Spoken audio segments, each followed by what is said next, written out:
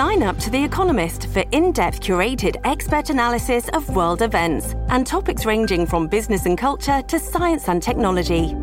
You'll get the weekly digital edition, online-only articles, curated newsletters on politics, the markets, science, culture and China, and full access to The Economist Podcast Plus.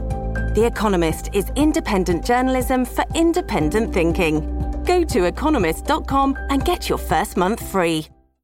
This is the Simi Sara Show on demand. Subscribe now on iTunes. Listen to the show each weekday 10 to 2 on 980 CKNW and through the Radio Player app. News conference scheduled for later this afternoon at 3 p.m. Surrey Mayor Doug McCallum will be speaking to reporters about the city's showdown with Uber, the ride-hailing giant, legal to operate in the Lower Mainland, according to the Passenger Transportation Board. They got their approvals last week, but the city of Surrey saying, don't you dare show up in the city of Surrey if you're an Uber driver, or they may write you a ticket. There's already been warning tickets written up for Uber drivers, threats of $500 fines.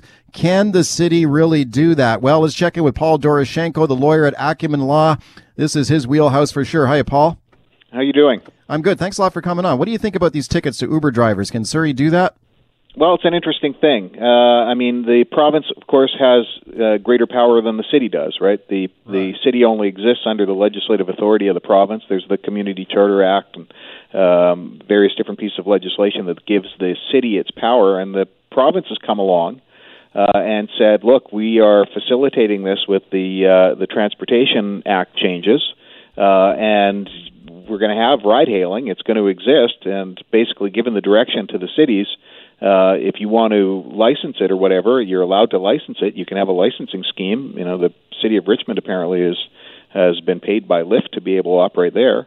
But can you just not do it? And that is, I think the question that people are going to be asking, and ultimately, may end up resolved in court with the citizens of Surrey paying their tax dollars for a legal challenge here. Okay, the city has issued warning notices to Uber drivers. There's been some reports as well that the Uber, the company, may have received notification of $500 fines, although I have been talking to Uber officials this morning, and they say they have not received any notification of a $500 fine from the city of Surrey. So that's a little unclear, but would this stand up in court? Like if an Uber driver came to you and said, hey, I just got written up for a $500 ticket here for operating in Surrey. Can you represent me in court? Would you take on that case, and do you think you'd win? Well, I think it comes down to a division of powers issue. And would I win? I don't know. I mean, you never know what you're going to get when you go to court.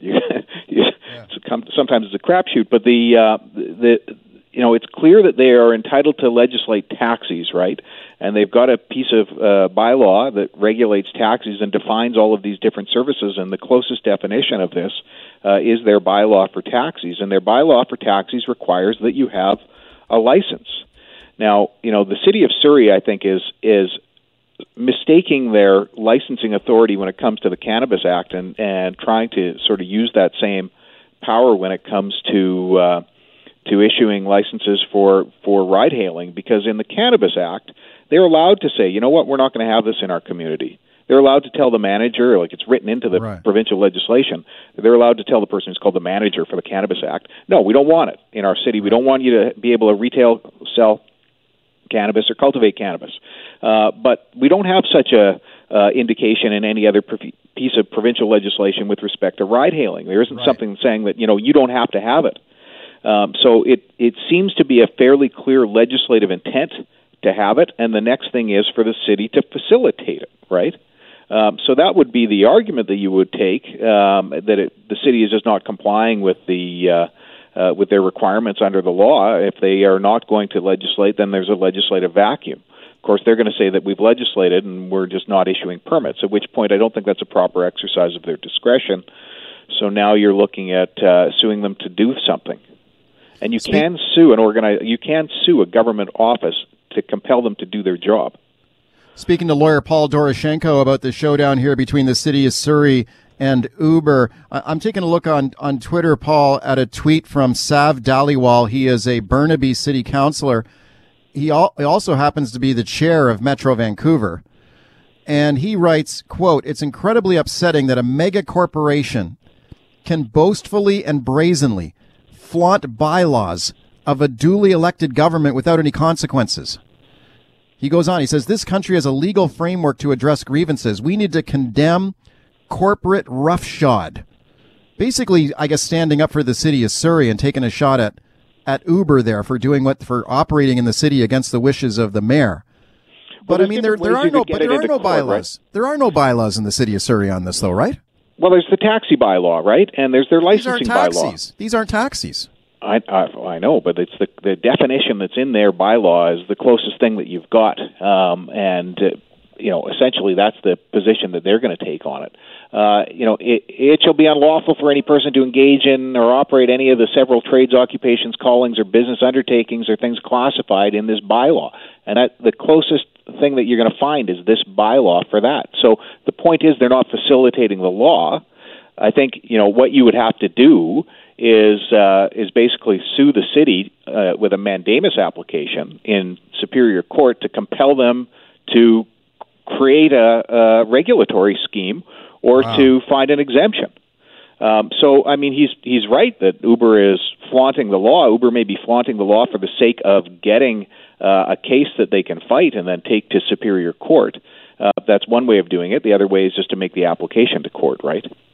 Okay, if the city of Surrey decides we don't want Uber, I mean, the mayor has made that clear that he doesn't want Uber or Lyft in his town.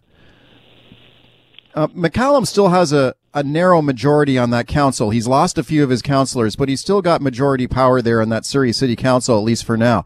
Could they dig in here, in your estimation, and maybe pass a bylaw that makes it very clear that Uber and Lyft are not allowed in the city? I think they'd have a big problem with that because, as I say, their legislative authority only stems from the provincial legislation, and it's provincial legislation that has created this to facilitate it. So if they went out and made we're not going to allow Uber legislation, I think that would be in defiance of the provincial legislation, and the provincial legislation would trump it. The problem, of course, is that, right now we've got the vacuum. It's not really a vacuum because they've sort of have already done this with their taxi bylaw, basically prohibits Uber as it stands because you can't get a license because they're not issuing a license. Right. The application to court, I think, would be to compel them to either issue a license of some sort, or create a regulatory scheme, or declare that it doesn't apply. Do you think that's where this is heading, Paul? Is this going to end up in court, do you think? I cannot see the people of Surrey being supportive of this, and it really seems like a political issue that the city should step up and turn this into a revenue generator for the people of Surrey. I mean, the whole purpose, or a significant purpose of the cities having licensing authority is actually to generate revenue. Nobody's denying that. Why not use it to generate some revenue? I don't understand why they would do something that is really defying, I think, the will of most people in Surrey. I think most people would like to see ride-hailing.